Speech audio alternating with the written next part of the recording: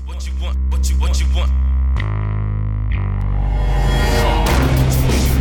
Top 5 movies. Top 5. Top 5 movies. Top 5 movies. Top 5 movies. Come on. Top 5 movies. Hey everybody, welcome to Top 5 Movies. This is John Burke, and with me this week is Michael Sanchez.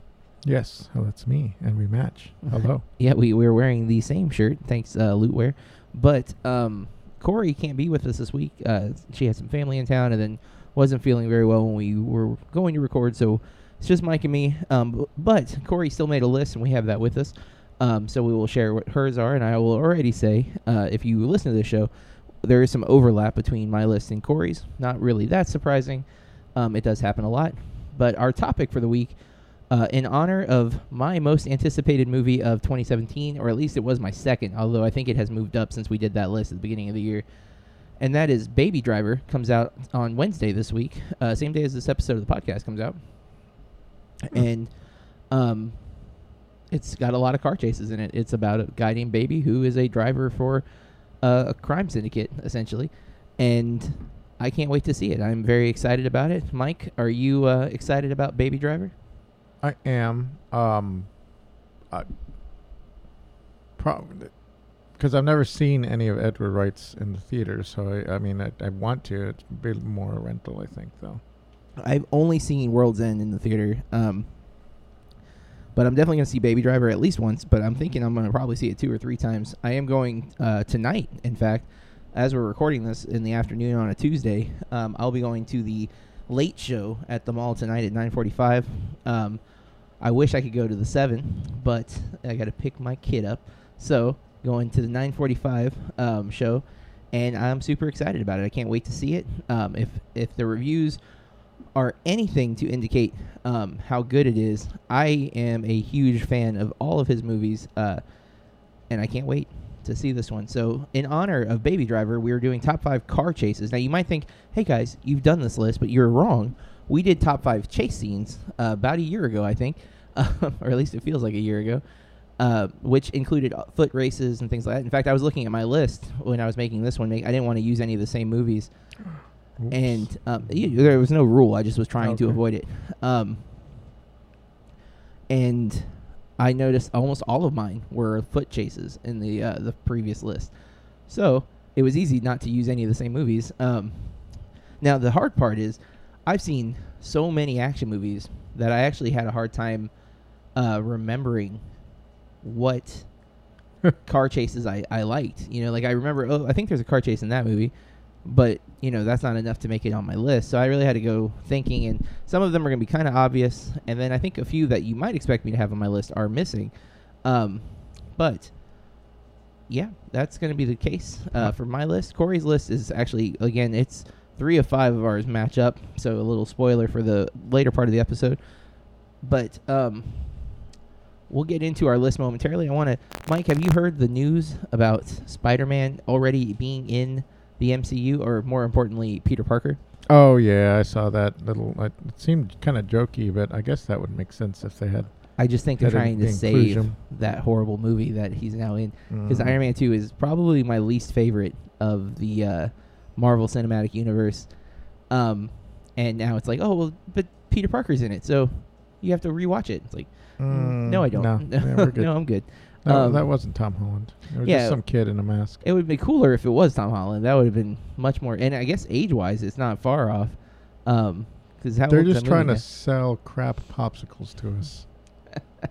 They have everything that Marvel keeps doing. People keep buying into, and I'm in. I mean, I can't wait to see Spider-Man. Yeah, but I mean, I don't want to watch that movie again.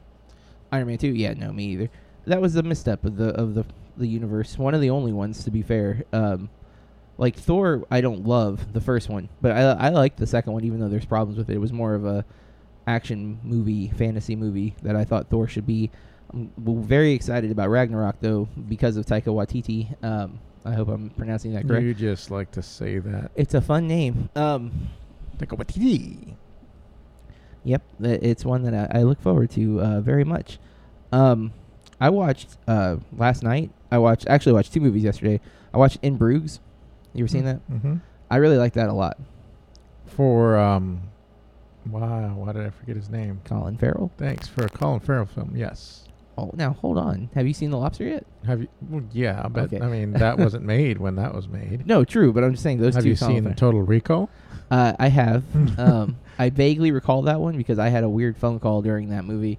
Yeah, it's a good thing you got a weird phone call during that movie. See, you've been, your opinion of Colin Farrell has been untainted. You know, well, I saw Daredevil though. See?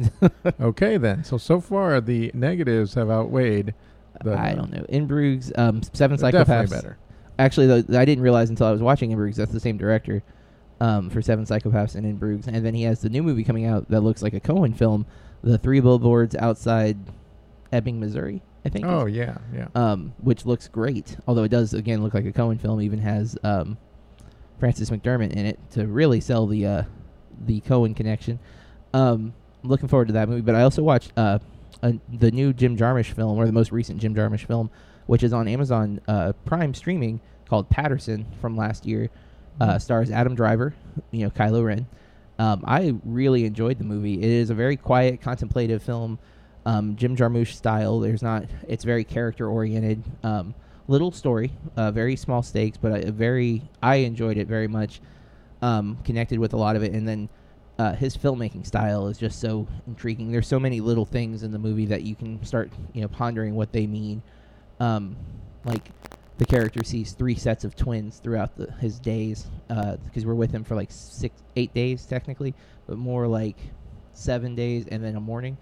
And you see his life is very routine for the most part, and then one day goes a little haywire. But very compelling film. Again, very subtle, small, quiet film, but I enjoyed it thoroughly. It's got a lot of good humor, and I thought Driver's performance was understated and very charismatic, despite the quiet nature of the character. I want you to pronounce his co-star's name. Yeah, I have no idea how to pronounce it. Oh, come on. Taika Waititi. I wish it were that easy.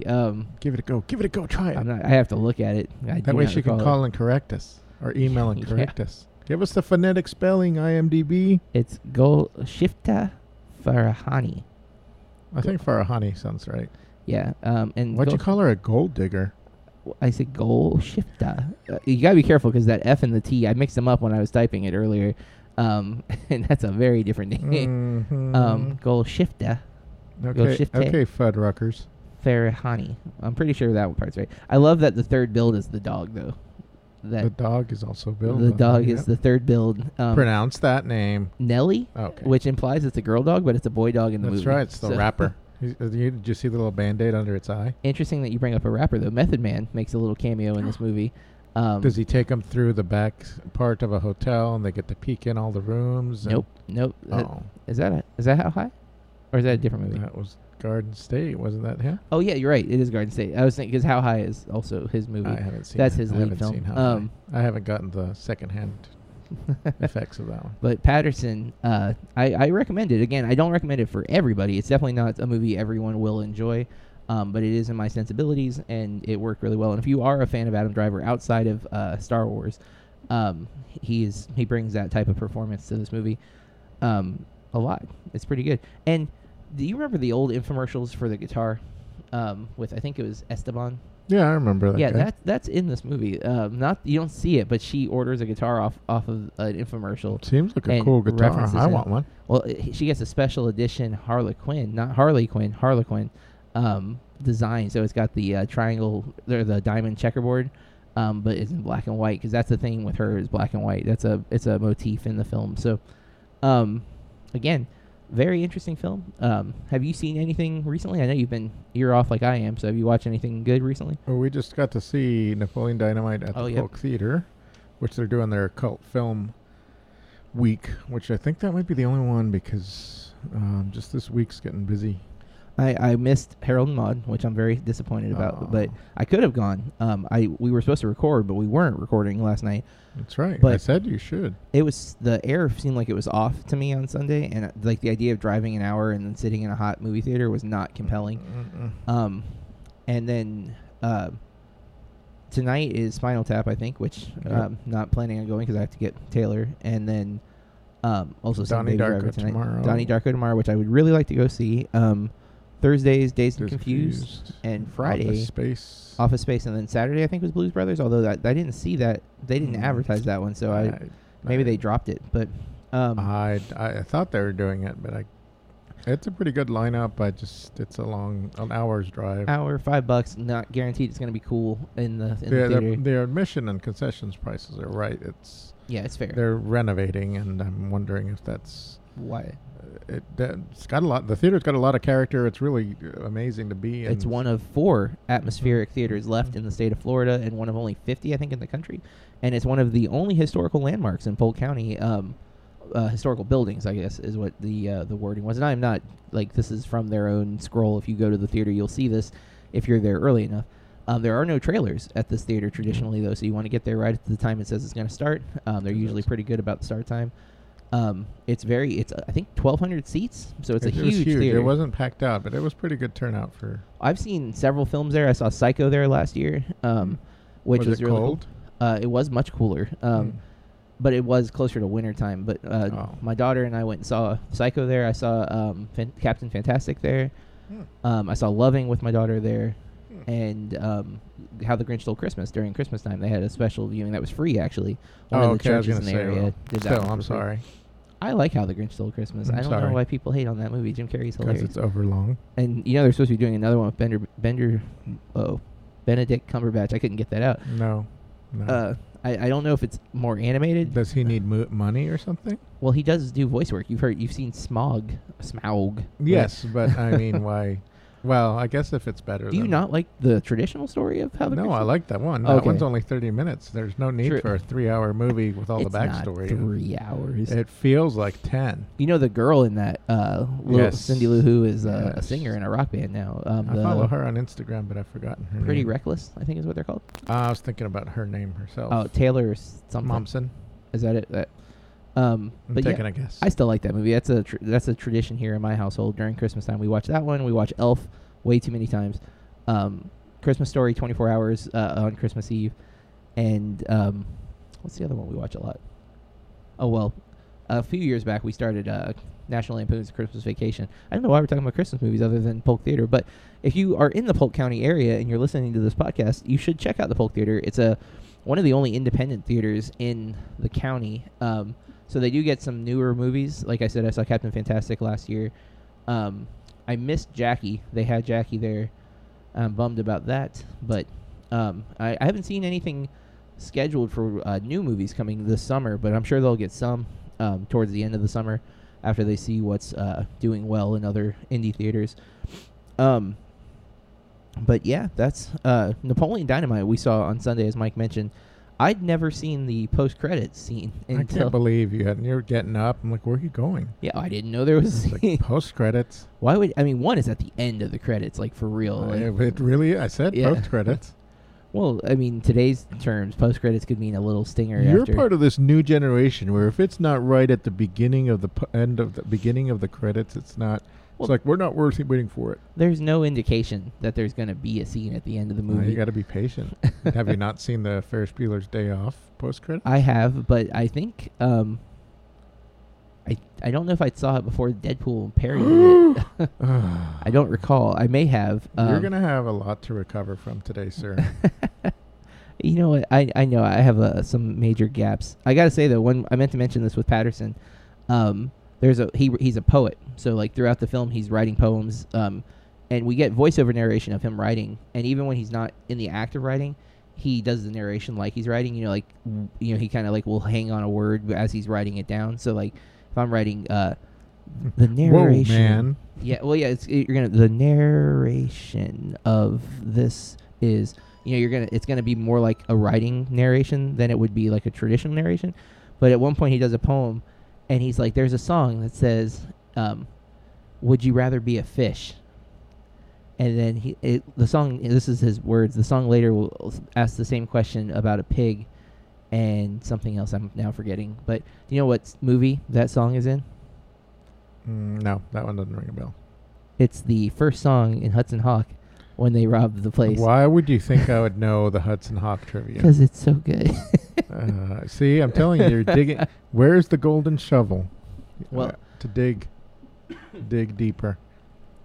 Well, I have an opportunity. I haven't told you yet. I told Corey, just like this morning because she messaged me about. I think she sent me the list or something.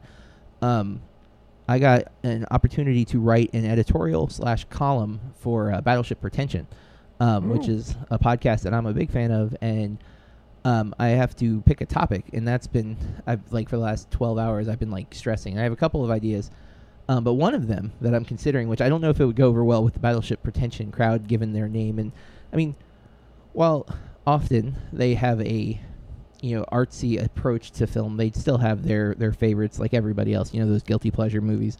And I was thinking about a topic, and even if I don't do it for them, I might write it for our site, of bad movie badges. Where don't be ashamed of those movies that you like that are bad. Support them because it's still art, even if it's dogs playing poker. It's still True, art. true. I mean, I'm looking around my kitchen right now where Mike and I are sitting recording this, and my wife has decorated with several pig paintings, which the pigs really use their tails very inventively. Which we would be weird. Yes, the pigs paint with their tail. No, paintings of pigs. Oh. And I have no say in what gets put up on our walls in this room. And I'm fine with that. But they are somewhat creepy. If we ate pork more, it'd be really creepy, but my wife's not a fan of pork because she thinks pigs are cute, hence why we have so many pigs on our wall. That's probably why they taste so good, because they're so cute. But I'm willing to bet that these paintings will not be on any museum walls in the near future, and that's my point. So like the art you like, even if it's not art to most people. It doesn't mean you should only like one type of art, though, and that's what I like to encourage is, yes, you can like the dumb Transformer movies if you want to, but, check out Patterson on Amazon. You might like it. You might not. That one's not dumb, though. Hudson Hawk is kind of... Hudson Hawk is dumb funny. And okay. Transformers is very dumb. Bumblebee pees on John Turturro in, I think, the first movie. Thank you. And that's your robot pick. Yeah, I do like Bumblebee. Stay classy, Bumblebee. Stay classy. There's, I like the fact that I can watch, a movie like Patterson and appreciate it, and then still like Hudson Hawk. Even though, again, I've not seen Hudson Hawk in some time. So I bet you don't like it as much because he didn't pee on John Turturro. Well, I think any movie John Turturro gets peed on gets extra points, right? Wow. The Jesus. Yikes. Jesus. Dude, that's my carpet. All right. So we're going to get into our top 5 list. We're doing, again, top 5 car chases. I'm going to go first this week, and then we'll do Corey's list, and then Mike will go. And again, just in case you're new to the podcast, the way this works is if there's overlap, and I've already told you that there's at least overlap with Corey's list, we will wait to share her thoughts or my thoughts, depending on who's higher up on the list. So, for example, if my number 4 is Corey's number 1, I won't talk about my number 4 until we get to Corey's number 1, although that is not the one that matches. And before we get into it, this is usually Corey's job. I need to just record her saying it so she never has to say it again. But spoiler warning, there's a good chance that while talking about our favorite chases in a movie that it might be towards the end of the film or might reveal some plot elements that you would consider to be a spoiler. So we do post our list ahead of time. You can see it on BurkeReviews.com or on our SoundCloud channel. And make sure that the movies that we're going to talk about are ones you've either already seen or don't care about having spoiled. That said, we're going to get into our list this week. We've made our list in private. This is one of the rare times where I get to see what Corey's list is beforehand. And Mike, if you're a regular listener, you know this, but if you're not, Mike likes to pick movies that Corey and I have probably never heard of or seen. And so we like to do a little wager. Unfortunately, Corey has not told me her wager yet. She might message me while we're recording this, but I'm going to say car chases. It's a broad category, so it can come from almost any movie. I'm going to say I've only seen one of your movies this week. Hedging your bets. Hedging my bets because I car chases can be in any type of movie. A lot of people think action films, but they definitely do not have to fall into action. Although, yes, that is where you're going to find most of them. And car chases go back. I mean, some of the best car chases go back way before I was born. We're looking at Steve McQueen films and things like that. So, ooh, I know that one, Bullet. Yep. And so, which I've never seen. And I have to admit, I've only seen bits and pieces of it. I've seen the car chase, but I can't use that. Because it's infamous. Famous. It's very famous. When we make our list, I tend to only choose movies I've seen completely. I don't just choose scenes that I've seen on YouTube. And I also try to diversify a little bit. So I have some old, I have some new. Although my something order, borrowed and something blue. That's right. I like to get married to my list. It's a commitment. Oh. I don't know what that is. Man, my phone just got like 4 messages back to back. You're popular. All right. So, going first, my first movie, my number 5, top 5 car chase, is going to come out of a comedy that I think I've referenced at least once, but probably no one's expecting this to show up on a list of the best car chases. But Tenacious D and The Pick of Destiny, Car Chase City, which is actually one of the songs on the soundtrack. If you've seen Tenacious D and The Pick of Destiny, it is a rock opera, or at least that's what I've heard it called. And I'm not really sure what the definition of a rock opera is, but I buy into it. It works for me as a rock opera. They are, driving back from stealing the pick, and they get pulled over because they're one of their brake lights is out. But Kyle and JD both think that they're being pulled over because they stole the pick from the Rock and Roll Hall of Fame. And so Jack Black's trying to be cool. He's like, all right, it's okay. Let's be calm. And Kyle looks very stressed. And then as the cop gets out of his car and starts walking, he slams on the gas and they go flying. And what makes the scene extra funny is they're driving a borrowed car from their friend and fan of Tenacious D, Lee. And it's a student. He does student driving. So like on the top of the car, on the side of the car, it says student driver. And he's eating his lunch. We cut to Lee eating his lunch, and the news breaks out of this car chase. And he's like, that looks like my car. But at this point, things have been knocked off the car, so it's not as distinctive as it was a few moments ago. And he calls the car phone, which, yes, it's a car phone. It's plugged into a cigarette lighter and everything. It's very funny. And it's just like, hey, is everything okay? And Jack Black's trying to, no, we're fine. But he's, there's this like dramatic irony as we're aware and they're aware. It's silly, it's goofy, but I enjoy it. And it does, it kind of plays on some of the tropes of the car chases. They get a big Dukes of Hazzard type flip off of a ramp towards the end of it, which is really fun. If they could have gotten Waylon Jennings to be the balladeer. But as soon as we did this list, that was one of the first ones that popped in my brain because it's got its own soundtrack written for the chase. It's basically narrating the chase, but they're not singing it in the movie. Like they're not like singing it while it's happening. But it is by them, and it pretty much narrates the chase, and it's pretty funny. I enjoy it. So, dumb, yes, but one that I like, it is. So, my number 5, Tenacious D and The Pick of Destiny, Car Chase City, which, Mike, I know you've never seen this movie. Never seen it, but it does remind me of a pick that I kind of left off, and now, because I didn't make an honorable mentions on this one. Oh, okay. It seemed pretty well. No, I normally do, so it's odd. So this one could be an honorable mention. It reminded me when we say silly car chases. My first thought, and I want to try to think of which Naked Gun film it was, because the student driver thing. I don't know. Do you remember with John Houseman and the student driver? I've seen all of them, but I don't think I saw parts of one recently. But I don't remember. You would remember, so it must not be in 1. So it's either in part 2 or 33 and a third. But Frank Drebin commandeers a student driver, and obviously he doesn't realize what he jumped into. Instead of taking over, the student driver still, and then still driving. Yeah, and then if I remember correctly, it's John Houseman with that very distinct voice, and then giving her tips on how to do sign language, specific Maverick and Goose type of sign language to the truck driver that had been, I forget what it was, very obnoxious truck driver. Well, see, I considered in like just deciding what a car chase was, as far as like, could it just be like a car chasing after a non-car, like a person or something? That was something I debated because, like, you have Back to the Future 2 when Biff is chasing down Marty on the hoverboard, or like even Back to the Future 1 where he's chasing him down on the skateboard. That he's trying to get away, and then he hits the manure truck. I didn't count those. That would be an honorable mention because that's still a chase. Yeah, but is it a car chase? Like it's a chase for sure. That involves a car. It does involve a car. By that rationale. And I was unsure. Maybe that's why that should be an honorable mention. Yeah, maybe because it's not car v car, which Plus, all of mine are.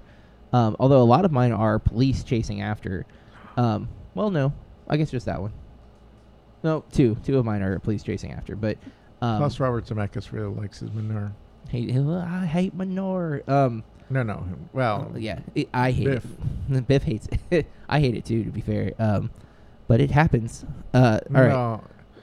It happens. So going to number 5 for Corey. Corey is not here, as I've said. Her number 5. Any guesses, Mike? I couldn't tell you. I have no idea. It's one that I ended up putting as an honorable mention myself. Is The Dark Knight. The Joker trying to kidnap Harvey Dent. That is a good one. She's got so many typos. The Joker tries to kidnap Harvey Dent. Well, but why wouldn't the Joker want his essence? Just it's not how she spelled cent. Just the amount of a couple pennies worth of money? Nope, as in like it was sent. I sent the email yesterday. Well... the amount of planning it takes to pull off such an intricate and well-choreographed chase is unimaginable. It starts with a burning fire truck blocking the intended route of the police procession. As crazy as the Joker is, he is very methodical. I also love that scene. And, of course, Batman ends up pursuing, should have been on a list. I guess that's another honorable mention. I actually thought I had it on my other list, and so had never planned on putting it in my 5 because I thought I had it, and I didn't. But then I just left it as an honorable mention. Because I do talk about the Dark Knight movie quite a bit. I think it's been on a few of our lists, and that's okay. It's crazy. Well, although it makes me question why. I guess they were forced into that underground part of the road, but still, I always wonder why couldn't you have done something? It just seemed. I don't know. It was a great scene, fantastic scene, but it's just the police ineptitude. Yeah, well, even Batman starts like just ripping through cars. Well, it was a trap. It was a double was. cross. So there is that. Although at what cost? Because they lost the police helicopter.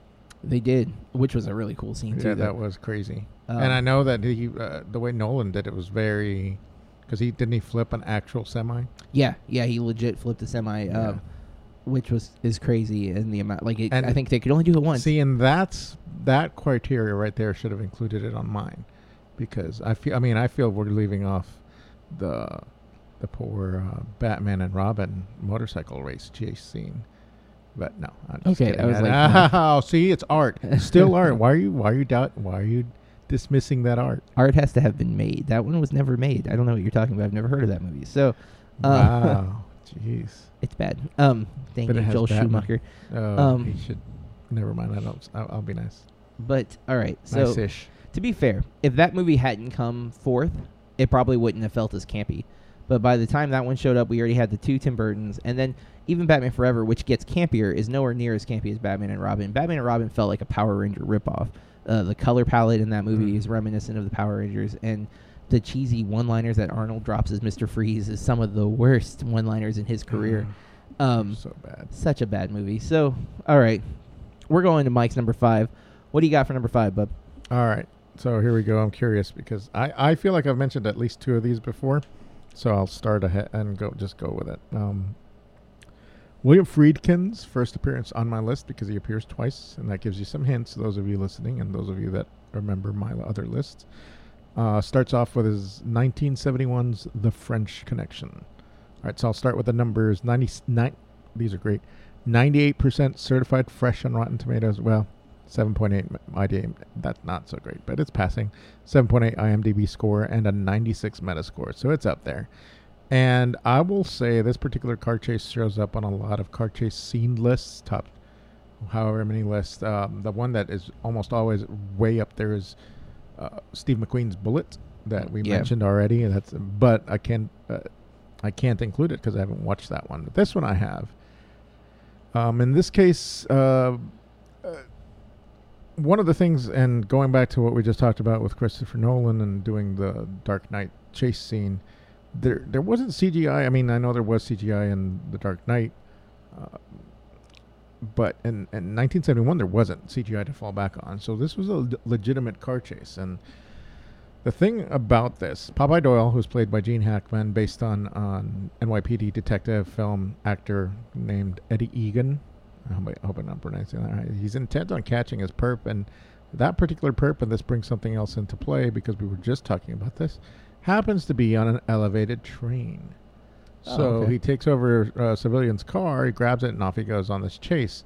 Now, according to the director, the DP, director of photography, for those that you don't know, they used a bumper mount camera, which is obviously, but they ended up setting it to 18 frames per second speed, and it gave it more of a speedy look. There is some camera trickery involved, and there were definitely some accidental bumps that the stunt drivers made during the production, but those accidents, those little happy accidents, very Bob Ross-ish, they ended up being left in the final cut. They liked them. I know that most contemporary viewers and a lot of film viewers of let's say post-80s and millennial viewers are used to bigger explosive types of chases, but ultimately for me, the realism that, it's really, that's what they're doing. They're not getting computers. They have stunt drivers and very, risking their lives to do this, and you can see it in the chase. I feel like we're spoiled nowadays with some of the chases because they seem so computer generated. Yeah, which there's definitely been some better examples, but and that's an interesting thing because I didn't think about a lot of mine are not. Well, I guess one of mine is less about the speed of the chase and more about the innovativeness of it, and we'll get to that in a couple. But that's a movie. French Connection's one that's on my list, as well as a lot of actually the. When you do look up other people's chase lists, the big movies that are on there, Bullet's always on there, and that's another one I've seen a lot, and I need to watch both of those. Not like I like a good car chase. I wouldn't say I go like I'm not a fan of the Fast and Furious franchise, so I'm not drawn to movies about the cars, but I like a good action scene, and if it happens to be a car chase and it's also entertaining in the movie, I'm good with that. I'd like to say it's not on my list, and I don't know if it'll make it to yours or not, but I did enjoy, despite the campiness of it, the Gone in 60 Seconds remake with Nick Cage, but it didn't make my list because I've only seen it. I think I saw it twice, but both were like TV edits, and it was just kind of in the background enjoyed. Like I don't like know it verbatim or anything. Chris Eccleston plays I'm pretty sure he's the villain who's like way over the top, as he can do. And I might be wrong. It might not be Eccleston. I feel like it is though. And then you got Giovanni Ribisi's in it as Cage's brother. And you got some other good actors in there. It's got some good stuff in it. It's not a perfect movie by any means, and it is a remake. And Nick Cage gets to Nick Cage out at one point. But if that's on my screen, it's usually Gone in 60 Seconds boom. As well. All right. Well, let's move into number 4s. My number 4, we're going back. This is probably one of the oldest movies on my list, like ever. 1959, North by Northwest. Okay. So this is a funny car chase in a sense because Cary Grant's character, whose name is now going to elude me, is been kidnapped, and they're gonna fake his death. So they've made him super drunk, and they're gonna have him drive his car off a cliff. But he comes to his senses with enough time to push the other guy out of the car, take over the wheel. Roger Thornhill. Thank you. And I was looking it up. And start driving, but he's really, really drunk. So it's a drunken chase sequence done Hitchcock style. It has the Hitchcock drive shot that is in most of his films. It's 90% of Vertigo, and it is a major opening sequence of Psycho, is her driving to the Bates Motel. And here it is again, same, his drive shot, back shot, we see where he's going, we see him swerving, and Cary Grant's making some very funny I'm drunk type faces. And it's intense though because you're like he almost dies several times because he's super drunk. Like they made him drink like a whole bottle of bourbon. So he's swerving and he's making like little hiccup faces. His eyes are closing and he's like. But I've seen that movie a lot this year. I saw it for the first time I think last summer, and then I watched it with my students. So that was 2 more times, and then they did their Fathom Events TCM Presents North by Northwest. I think for the anniversary. Well, it couldn't have been the anniversary. I mean, it could have been the anniversary, but not a big anniversary because it's from 59, and it's 2017. But my daughter and I went and saw that in the theater, which I was worried. I didn't think she would like North by Northwest because it's great, but it's slow at times, as Hitchcock movies are. They're not in any kind of hurry by today's standards.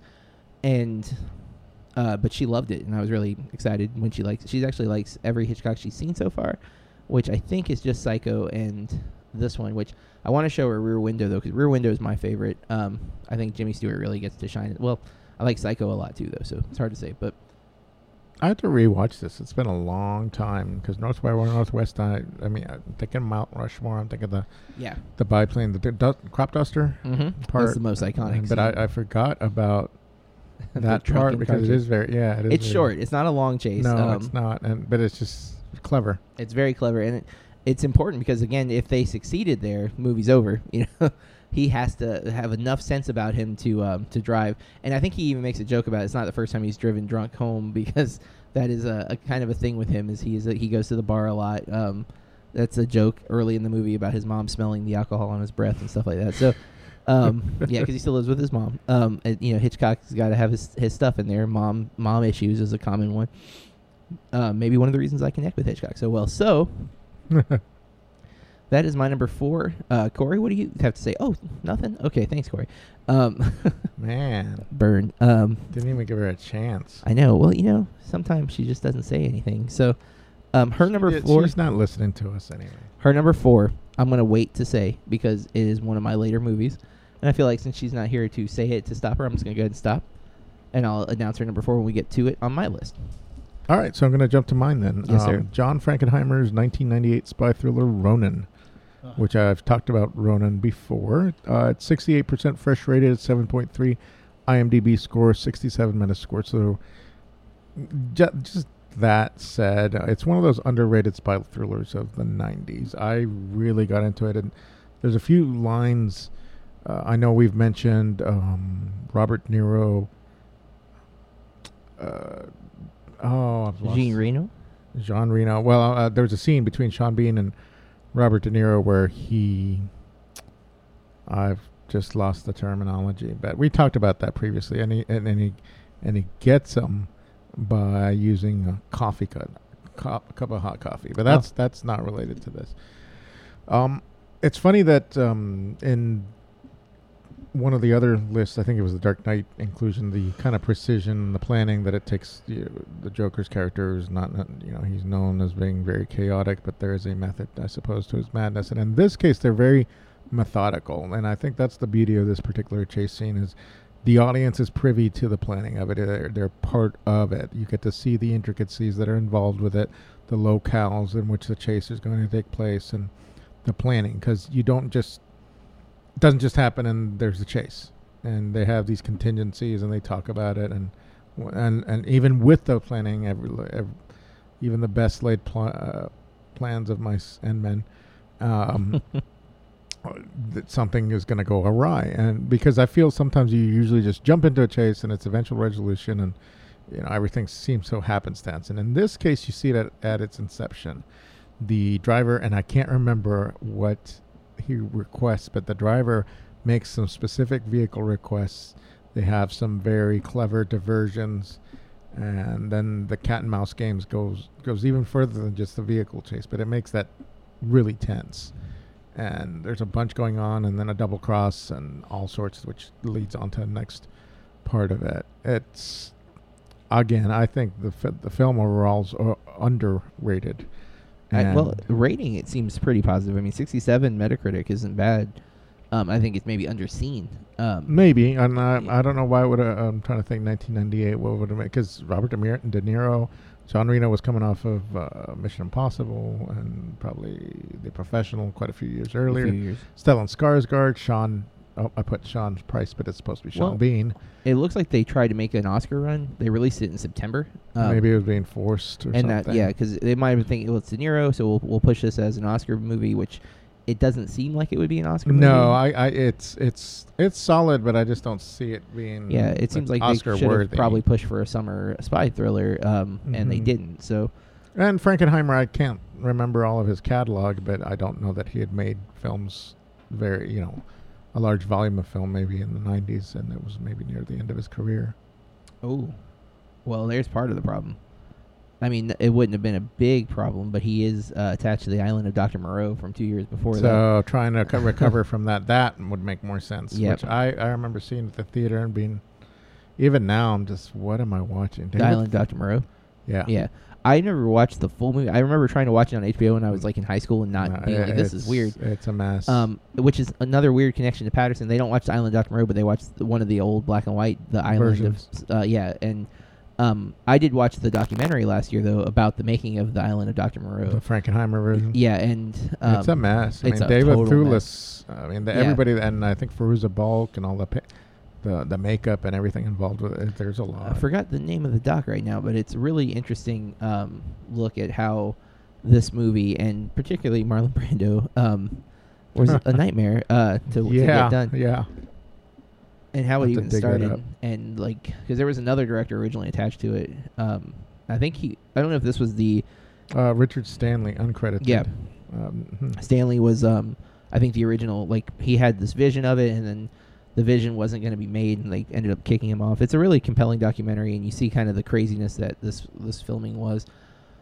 All right, I said earlier that Corey and I had 3 that overlap, but I changed 2 of mine after I said that.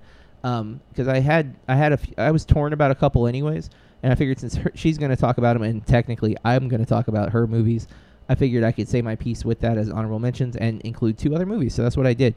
My number 3, which originally was matching Corey's number 1, is no longer there. So I ended up going with The Man from U.N.C.L.E. from 2015, the Guy Ritchie film, starring Armie Hammer, Henry Cavill, and Alicia Vikander. A very unseen movie. And that's unfortunate because it's pretty solid. It's not amazing or anything like that, but it's good. It's got enough in there, and it has a pretty awesome car chase sequence. And this is the one that I was saying doesn't really involve speed. The car chase is more methodical than that. They are trying to outsmart each other. So it's almost cat and mouse with cars. So like they'll pull up, they park and they hide, and so the guy drives past. At one point, before the chase even begins, Henry Cavill's laying down and Vikander's driving, and Armie Hammer, who's playing the Russian spy, pulls up alongside of them, and from the back seat, Cavill shoots his window, like without him knowing he's there, and so it looks like, and then she peels out and they drive away, and it looks like they got him, and then we cut to his car, and he laid down just in time where the bullet like whizzed past, and the pursuit begins, and there's these really cool stunts. There's a part because they're trying to get over the Berlin Wall. He's rescuing her from East Berlin. And trying to get her over the wall, and he's like, turn here, and she's like, what are you talking about? He's like, do it, and she's going down this alley, and it's really tight. It's like way too tight. The car is not going to fit, and it ends up getting wedged right at the end of the alley.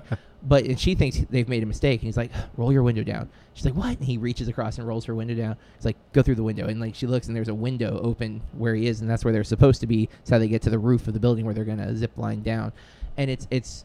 At one point, Armie Hammer is chasing the car on foot, and he looks like the T-1000 from T2, like he's just like bucking it. Have you seen this boy? And he grabs onto the with his metal hooks. Well, no, but he grabs onto the. There's like a bike rack or like a suitcase luggage rack on the trunk. He's grabbing onto it, and I don't know if it's supposed to show how strong he is or if it's just a piece of crap car. Because eventually the trunk rips off, and he like chucks it at the car. I mean, is it an Italian car?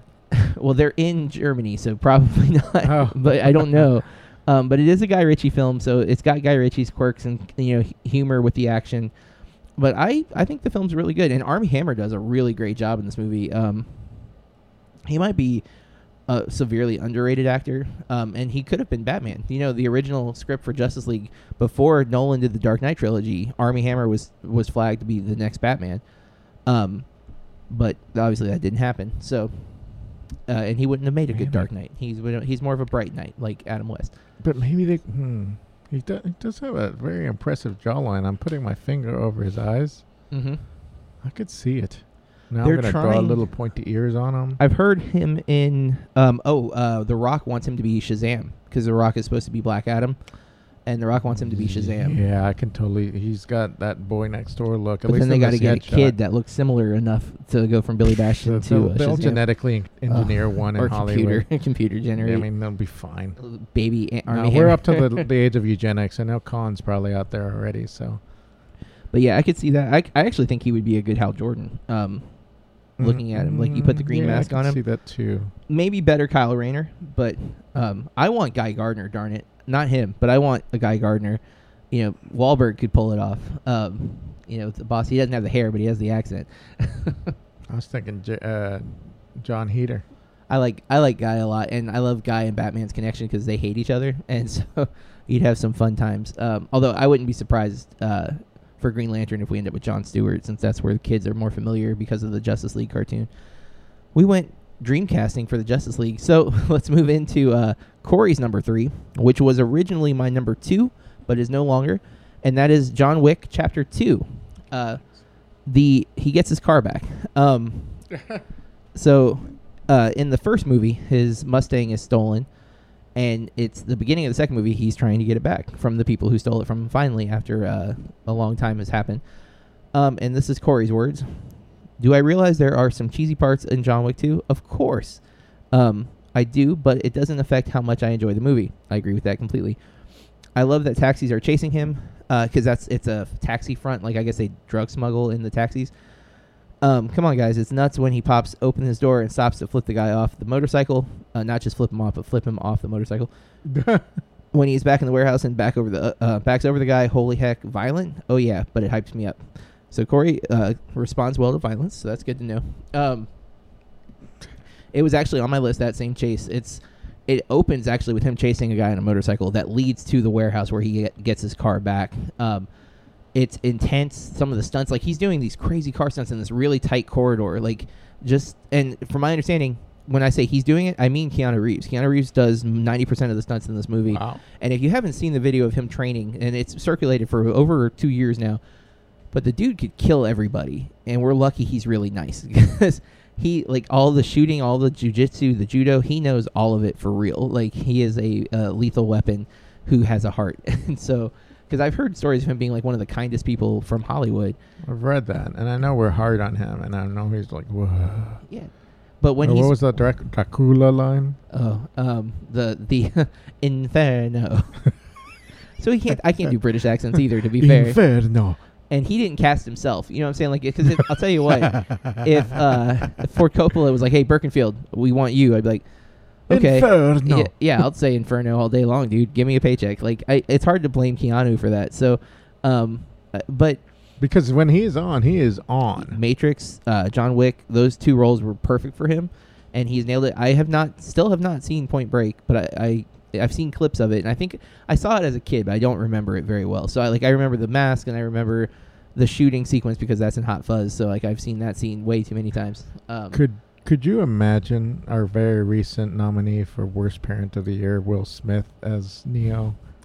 And no. I say Worst Parent of the Year because of Jaden Smith's Batman video. Which that's all the exposure we need to give it. If you're that curious, please don't blame us for loss of brain cells. Yes, it's an atrocity. I don't know what happened to Will Smith's kids because even what I know of his daughter is not better. Maybe he doesn't have a Doc Brown to take him into the future. I don't know. What's wrong with our kids? Something's got to be done about your kids, Will. Are they? We got to go back to Bel Air. But Uncle Phil would be so disappointed. So, yeah, it is. I totally lost my train of thought. John Wick Chapter 2, there's it. It's a really good movie. Corey and I did an episode of Movie Club about it when it came out. So if you haven't listened to that and you want to hear a review of the film, you can check that out on our back catalog. But that car chase in the opening, it's impressive in every way. I wanted to pull something from the first movie, actually, but the car chase is really short in the first movie, although he does almost die in real life because they have him driving and doing this skidding stop next to a ledge, and again, he insisted on doing it. So if something goes wrong, there is underwriting that has to happen. How do they? Because they don't want to lose their star in the middle of filming. He's supposed to be as good of a driver as he is with guns, and maybe he's a robot. Explains a lot. Inferno. He's one of my now. I got to redo my robot list. Keanu Reeves is number 1. Bumping Bumblebee off. So, but there's no movie dedicated to him. I mean, he does get jacked into in the Matrix. Maybe that he's like a. So he's the robot. Yeah, that's true. All right. That's Corey's number 2. No, I'm sorry, Corey's number 3 is John Wick Chapter 2, and that was mine at my number 2 at some point, but no longer. So it's now just an honorable mention for me. Mike, what is your number 3? Yeah, we're gonna jump to number 3 because I actually haven't seen. It took me how many years to see the original John Wick, and I still haven't. And they're so good, man. I know. I'm just saying. I was very worried. I think I saw Knock Knock in the interim, and you don't want to do that. Yeah, I considered watching that because it's an Eli Roth film, but yes, and it's there's some bad acting in that one too. When he like basically just describes the movie to them, he's like, "I let you in, and you do this, and now you do this." Thank you, Keanu. Although again, I don't think he wrote those lines. So true. Thank you, Eli Roth. Okay, so, we were talking about tension, or at least I was in my one, and I think a lot of that with the cat and mouse. And so it may not be considered so as tense today by today's standards, but 1986's The Hitcher, for me, oozed tension like an assortment of summer bug bites might ooze. That's probably too descriptive. In any case, Rutger Hauer really excels at playing a heavy. We saw that in Blade Runner, and going at The Hitcher is no exception. Ratings may not agree. 61% fresh rating, a 7.3 IMDb score. No Metascore from what I could see. But basically the storyline involves C. Thomas Howell, coming off of a couple years after The Outsiders, offering a ride to the very type of person that no one should be giving a ride to. I'm sure that this movie did for hitchhikers what Jaws did for the beaches. In any case, to be honest, the entirety of the film is a cat and mouse car chase at not just slow, it's at varying speeds. The protagonist is basically trying to make his best effort as best he can to stay ahead or even keep up with John Ryder. I see that they're being a little clever with the name. And there's varying levels of effect of how he gets on with this. And various failures that he happens to, because John Ryder is a homicidal maniac basically, and he finds out very quickly. And after he gets rid of the hitcher, he's like, oh, okay, and then he happens to see that hitcher, John Ryder, is in a station wagon with a family, and so he's trying to warn them, but obviously all he looks like is like a crazy driver, and so they pull off. Did you mention that Jennifer Jason Leigh's in this movie? I did not. I forgot and I shouldn't, because I love Jennifer Jason Leigh. However, I will say, if you're a fan of hers, and maybe this is why I kind of shut it out, it doesn't end well. Oh, okay. Well, I mean, that happens in some of her other movies too. And that in her case, in her character's case, just be warned. I mean, it's pretty. They don't show it, but what happens is pretty brutal. It's like and a protagonist can do nothing about it. But yeah, she's great. I love her. Did you know that they remade this movie? I did, but I don't claim it, even though Sean Bean is great. Sean Bean is in it. Nope. No, yeah, it's got a 28 Metacritic from the garbage. 2007 version. It's garbage. And his name is still John Ryder. So that's funny. Maybe it's his son. It doesn't say Junior. Son. But it could be. But was Jim Halsey the other guy? I really didn't pay attention to the remake because it was unnecessary. Jim Halsey, I meant, was the name of the character. I didn't know if he was in the first movie. C. Thomas Howell? Yeah, was that his name? I can dig it up. I can't remember. This Jim Halsey is played by Zachary Knighton. But the movie also has the remake, Neil McDonough, which I feel for the guy because he's good, but sometimes not so good. Yeah, these remakes probably need to stop because this seems like a fairly obscure film in the first place, and then it's like, let's remake that. Maybe the hope is that no one will realize it was a remake. But no, I knew, and I just had a bad feeling of it. It was 20. Yeah. Let's see. What's the original character's name? Jim Halsey. Yep. So Jennifer Jason. Wow, she's great. So there you go. It's remade, and Mike does not recommend, although not seen, to be fair. They did rename the girl, though. Jennifer Jason I don't Leigh's have to stick my same. head up a bull's... Oh. Take the butcher's word for it? Yes. Take the critic's word for it. 28 on Metacritic. So dude, in the original one, I didn't realize this. In the original one, Armin Shimmerman, he played Quark in the Star Trek franchise, and he's in this one. I didn't realize that. I'm not familiar enough with the Star Trek franchise. What? I've got you playing Star Trek Timelines. I know, it's crazy. There's so many of the characters in that. Like, I'm like, I don't know who any of these people are. But it's a fun game. Take my money. So, I agree. All right. My number 2. We're up to number 2 already. Again, originally it was John Wick Chapter 2. However, since Corey had that, I decided to change mine to another Keanu Reeves movie, Matrix Reloaded from 2003, which is... Most people hate the sequels for the Matrixes. I like the second one more. The third one ruined it for me, and mainly because of the mech warriors. I can't get past that whole sequence in Zion. They went a little too heavy-handed with the Jesus imagery in the... But Keanu is the one. Jesus. I know. I get it. But the Matrix Reloaded does have an awesome chase sequence on the freeway.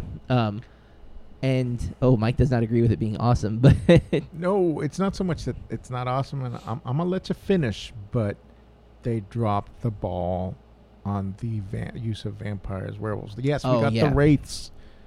Yeah, that was pretty awesome. It's a really cool idea. They dropped the ball. They could have gone so many. The idea that it's a part of the Matrix, the former agents were vampires and werewolves.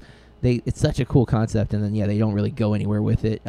But that's because they probably shouldn't have introduced it. Like, you know what I mean? Because it was just there as like unicorn agents. Yeah, it's a way of just kind of pulling our mythologies, the myths of our culture into this explanation. Because every time you do something like that, it makes it feel more like maybe we are in the Matrix. Maybe this movie is made as a training video so that we think it's all fictional, but it's reality. I've seen your cats loop around a couple of times. Deja vu. But the car chase has the race, which has one of my favorite moments when they're about to hit him. They're just like, we're just going to run him over, and he just goes. I don't know how to describe it. Ethereal. Yeah, he just goes through them, and it's cool how it passes. And then he ends up in his brother picks him up in the car, and he just is sitting in the seat. And there's so many cool chases. There's a motorcycle shows up. Neo shows up later. There's a fight on top of a semi. The agents coming after them. I mean, there's just it's chaos. And they couldn't get a stretch of freeway. I just heard this they couldn't get a stretch of freeway, so they had to build the freeway that they're on. They use an old like an airstrip, and they built the walls up, and then the rest is CGI, which is why some of it looks so fake, especially now. But in 2003, it looked pretty amazing. Because you got to give the Wachowskis, their visual style is very compelling. That's from what I've heard of Speed Racer. While the movie's supposed to be garbage, I've heard that like visually it's a really cool movie. I've not watched it yet, but I'm not a fan of Speed Racer from the old days anyway, so I have no real attachment to the property. But while there's a lot in the Matrix Reloaded people hated, I like the Merovingian. I just wish they had chose not to make him French, because it did make it a little hard to understand all of the dialogue that he was giving. But what are you talking about, Beric? Yeah. Pepe Le Pew was probably not the appropriate voice to go with for that character. Not your voice in the movie, because it is very over the top. Inferno. Yeah. Yes. Oh man, I wish he would have matched. I wish he. That's one of his powers. As the one, he just matches accents, but he can't. So I am the one. He just thinks he can. This is my French accent. What? I can speak in fluent French. Oui, oui. Yes, oui, oui. Bring me some cheese and wine. That's better than Keanu's. But I like the second movie. In particular, that car chase is awesome. It's one of the best action sequences It's definitely one of the best action sequences in the last two movies. But I would say you could argue that's in the top 5 for the whole franchise, because it's a really awesome chase sequence. Although I do like the foot chase more from the first movie when they're chasing after him and he's grabbing phones off of people and trying to. I like that chase. Not a car chase though. So Matrix Reloaded, the chase on the freeway is my number 2. I could see it. It's just that the sequels have problems. Big time. And I just can't get over the missed opportunities that were there, and that's tough. It's funny. I like to hit the trivia section. There's this part where they mention the Merovingian swearing in French. He says, "Non do you put on the I can't do all this, but that's my French accent. Salopierre de Conor. Oh, I better not do this. If you have any French listeners, we just lost all of our. I apologize. Oh man. Please, you already hated Mon ami. Let's not hate you. But I have to say, though, I think the trilogy, if the third movie ended better, if it wasn't what it was, you may have salvaged the trilogy. Because the second one's good enough that if the third one had ended strong, I think people would have been okay with the flaws of the second movie. But they just went deeper, and it went way south. danger, and see, I'm a fan of the first one, and I feel like we can watch it and be okay and not watch any of the others.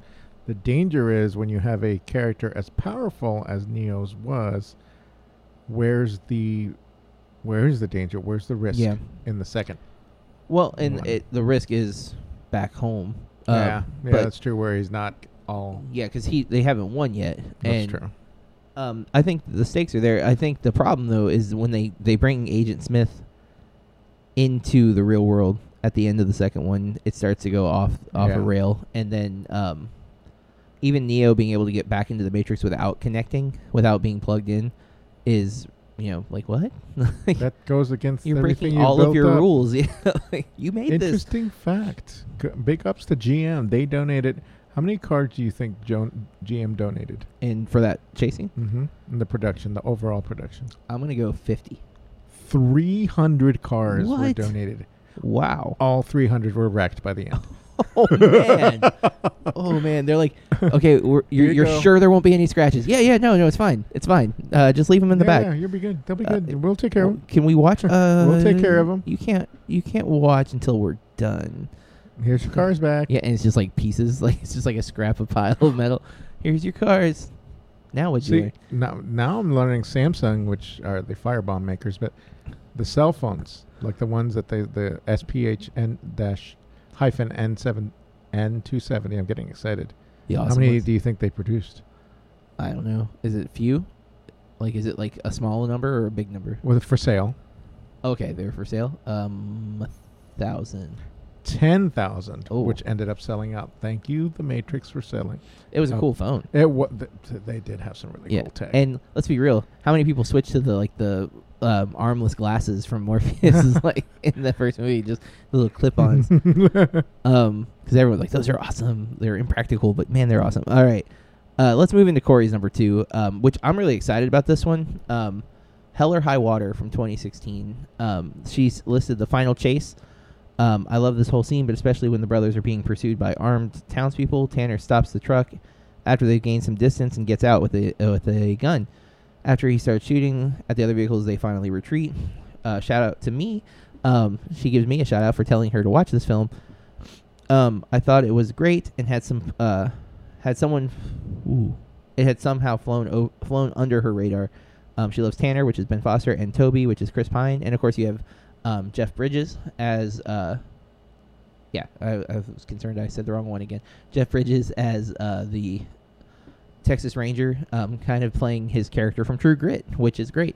That's kind of his thing now. He does this country guy. That's kind of what it looks like he's going to be in the Kingsman sequel. Country guy? Yeah, he's got the hat already, and they're the I forgot what their name is because it's the American version of the Kingsman. The Statesman? The Statesman. That's it. Boom! I'm a writer for Hollywood now. But yeah, I write one-word phrases and that's it. Okay, so you have True Grit, you have the True Country or True Heart or Country Heart, where he's a country musician. I can't think of what it's called. Pure Country, something like that. It's one of those movies. Pure Country is really old. It's not very old. It's after True Grit. Then that's a different movie. Yeah, Pure Country. It's something with heart, I think, like heart. Country Heart, something like that. Down home, South Country Heart. This is a very unseen movie, but R.I.P.D., which was the Men in Black type movie. That. John liked that. Yeah, and he's very much a sheriff. Yes. Okay. Yeah. You're right. Then, Hell or High Water, and now this movie that looks like he's going to be playing a similar type of character. He likes this country persona that he's picked up in his later years. Getting paid. But Hell or High Water was great. I didn't remember the chase when I saw that it was on her list. I do remember after she said that. I need to rewatch that movie. I really liked it a lot when I watched it, but I saw it amongst 300 and something other movies last year, so it is. Got lost in the it's shuffle. A blip. Yeah, 'cause I don't recall it, and I've been wanting to watch that. It's really good. Yeah. I have it digital on my PS3. I thought it was on demand.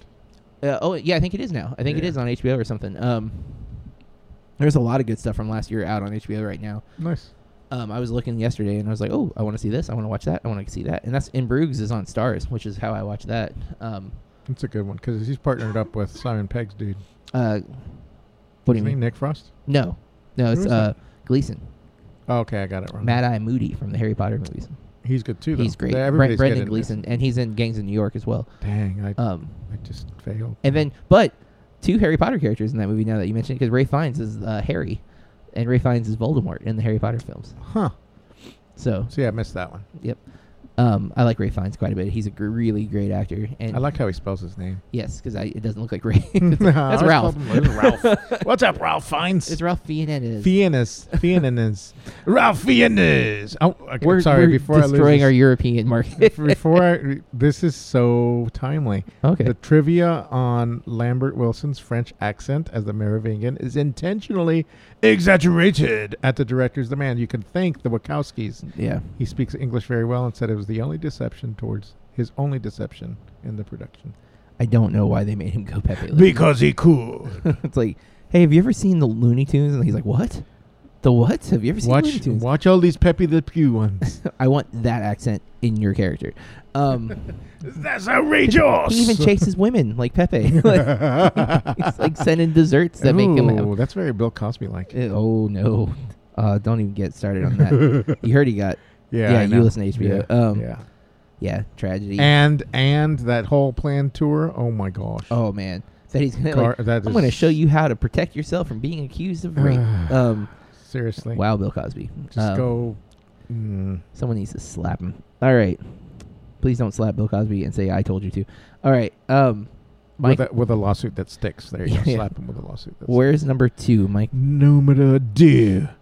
So here's the second of William Friedkin's films to make my car chase list. 1985's To Live and Die in L.A. And to be honest, I feel I've mentioned this one and a couple others on my previously related list a long while back. So I apologize for recycling, but there it is. So To Live and Die in L.A. starring William Peterson as roguish Secret Service agent Richard Chance. He's out for vengeance for the murder of his longtime partner. Willem Dafoe plays his amazing antagonist, counterfeiter Eric Masters. 94% fresh rating, 7.3 IMDb score, no Metascore. In essence, the car chase that I'm talking about in To Live and Die in L.A. has the qualities of a typical chase, but Friedkin wanted to up the ante by having the chase take place against the flow of traffic. Again, in a time when CGI was not the norm, nor was it readily available, I feel this was a testament to filmmaking and the scene was even done, or this is something that kind of boggles my mind that it was even covered by insurance. I can't imagine the kind of logistical nightmare that this would have involved, and that yet there it is. It's a sight to behold to see an actual car chase taking place against the normal flow of what looks like a highway. I don't know how they did it. I'm sure it's in the trivia. I'll have to take a look.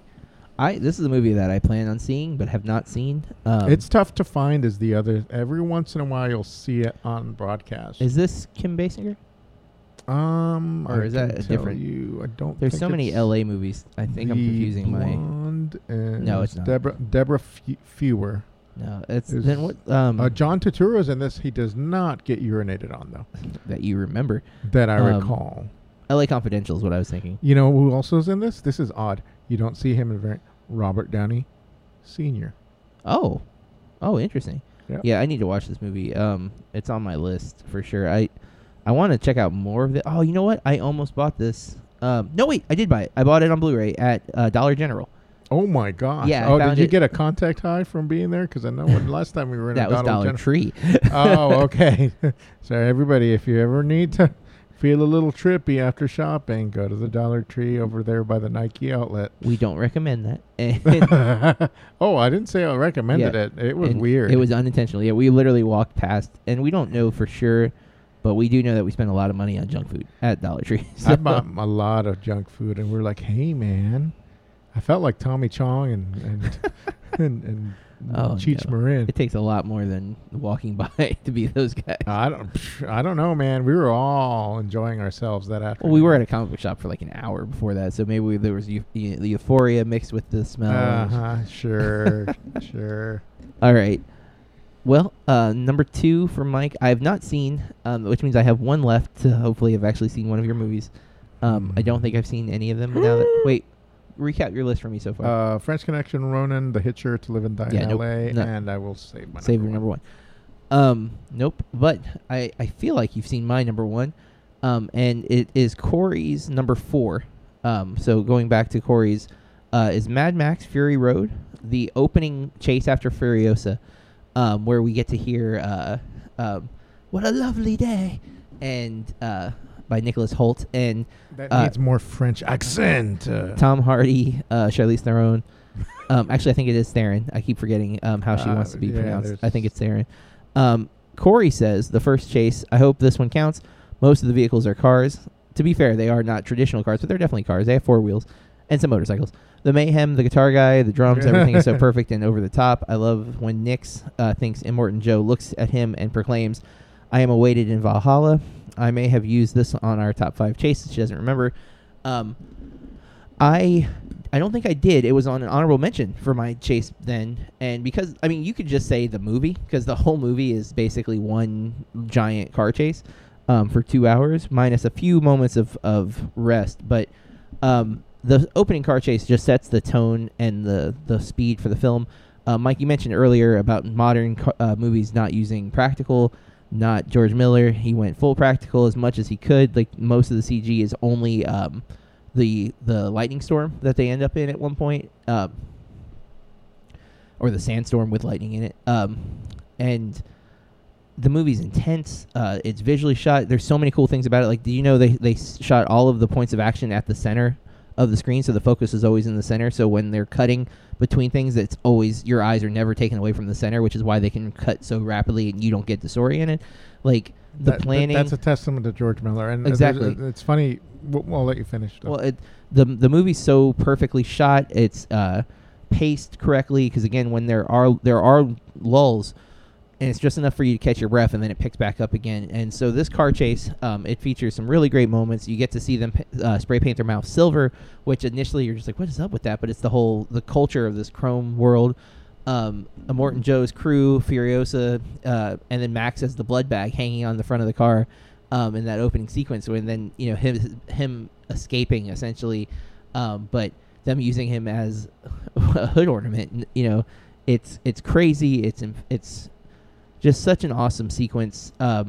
It has to be. And to be fair, you could have picked Mad Max, the original. You could have picked Road Warrior. All have awesome car chases in them. Thunderdome, you can probably not pick. It was more dusty and dirty. And it was more Tina close. Turner-y. There wasn't as much with the cars in that one that I remember. It was Thunderdome. Yeah, it's about the dome. Although it was beyond Thunderdome, but they spent a lot of time. They spent a lot of time in Thunderdome. It was very deceptive. It's maybe that what was happens. very, very sneaky of them. But Fury Road, honestly, was my first full Mad Max movie too. I don't think I'd seen the other ones, and I had no interest in seeing it. If it wasn't for one of my good friends kind of convincing me to go with him to the theater, I probably would have skipped it and then missed out. And I'm glad I didn't. I also did check it out in 3D, which was unusual, but.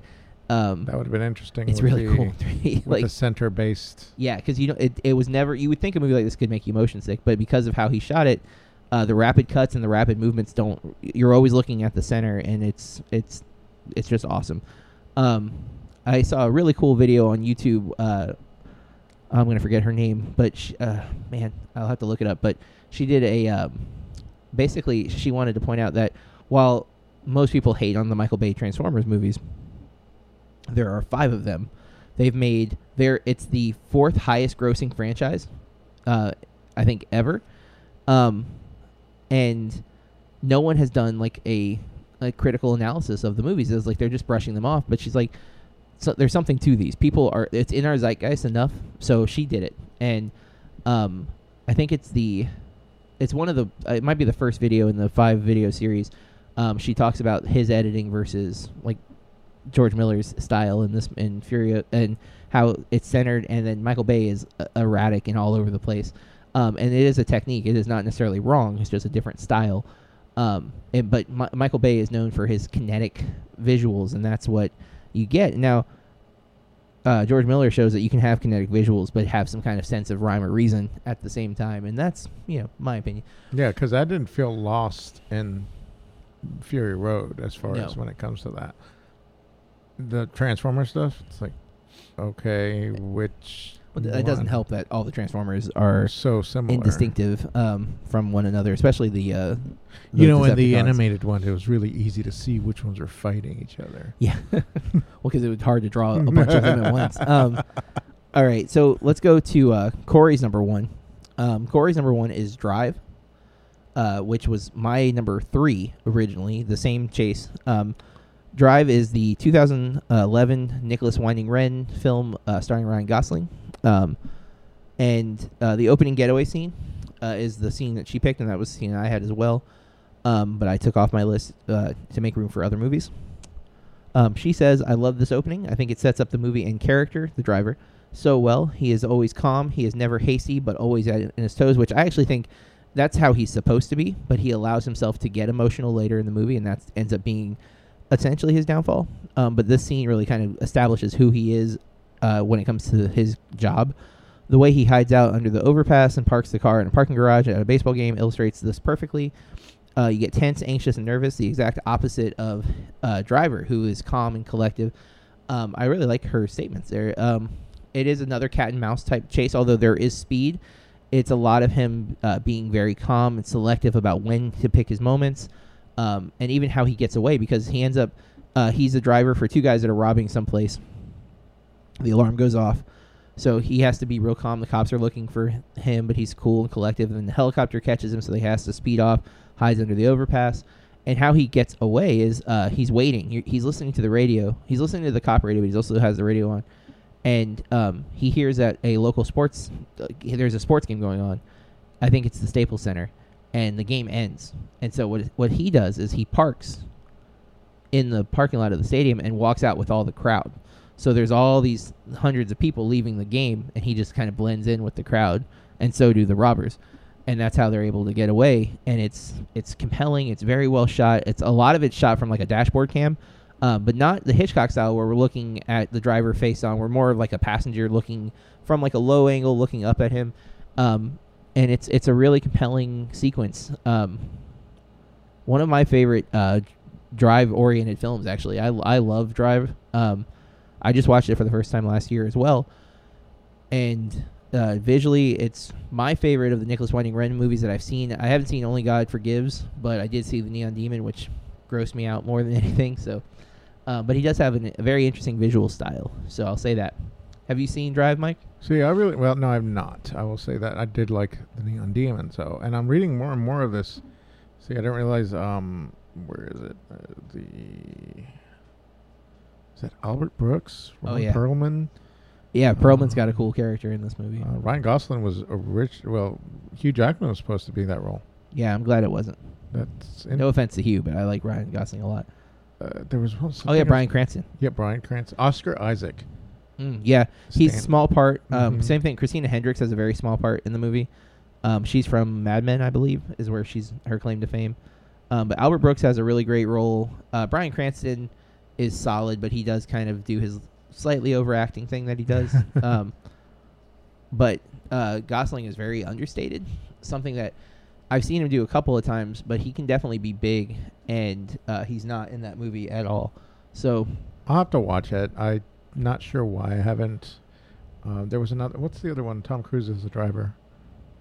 Collateral. I think Jamie Foxx is the driver. I'm sorry, Jamie Foxx. Yeah. And then Tom Cruise is him. And I saw that in the theater, because that was at the time when I was going to the theater like regularly. And I don't remember it very well. Apparently, though, it's well regarded, which I'm surprised. I didn't, because I don't remember anyone talking about it when I saw it. But apparently, it did pretty well critically. Yeah, it did. And again, that's one I missed, so I don't know. I'm just behind on some of these newer ones. There's only so many movies you can watch in a year. I pushed it last year, so you try to see as many as you can, and of course you're gonna miss some. And sometimes it's fun to see the ones that fell through the cracks for other people.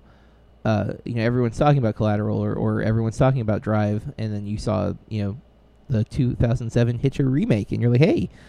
No. Oh yeah, that's right. I'm sorry. No, that's not a good example. Like hey. Not a good example. Like, stay away. Hey, stay away. It rhymes. What do you say? And Corey did not do an honorable mentions either. I know. I haven't got to my number one. Oh, I know. I'm just saying. So that's all I have for Corey.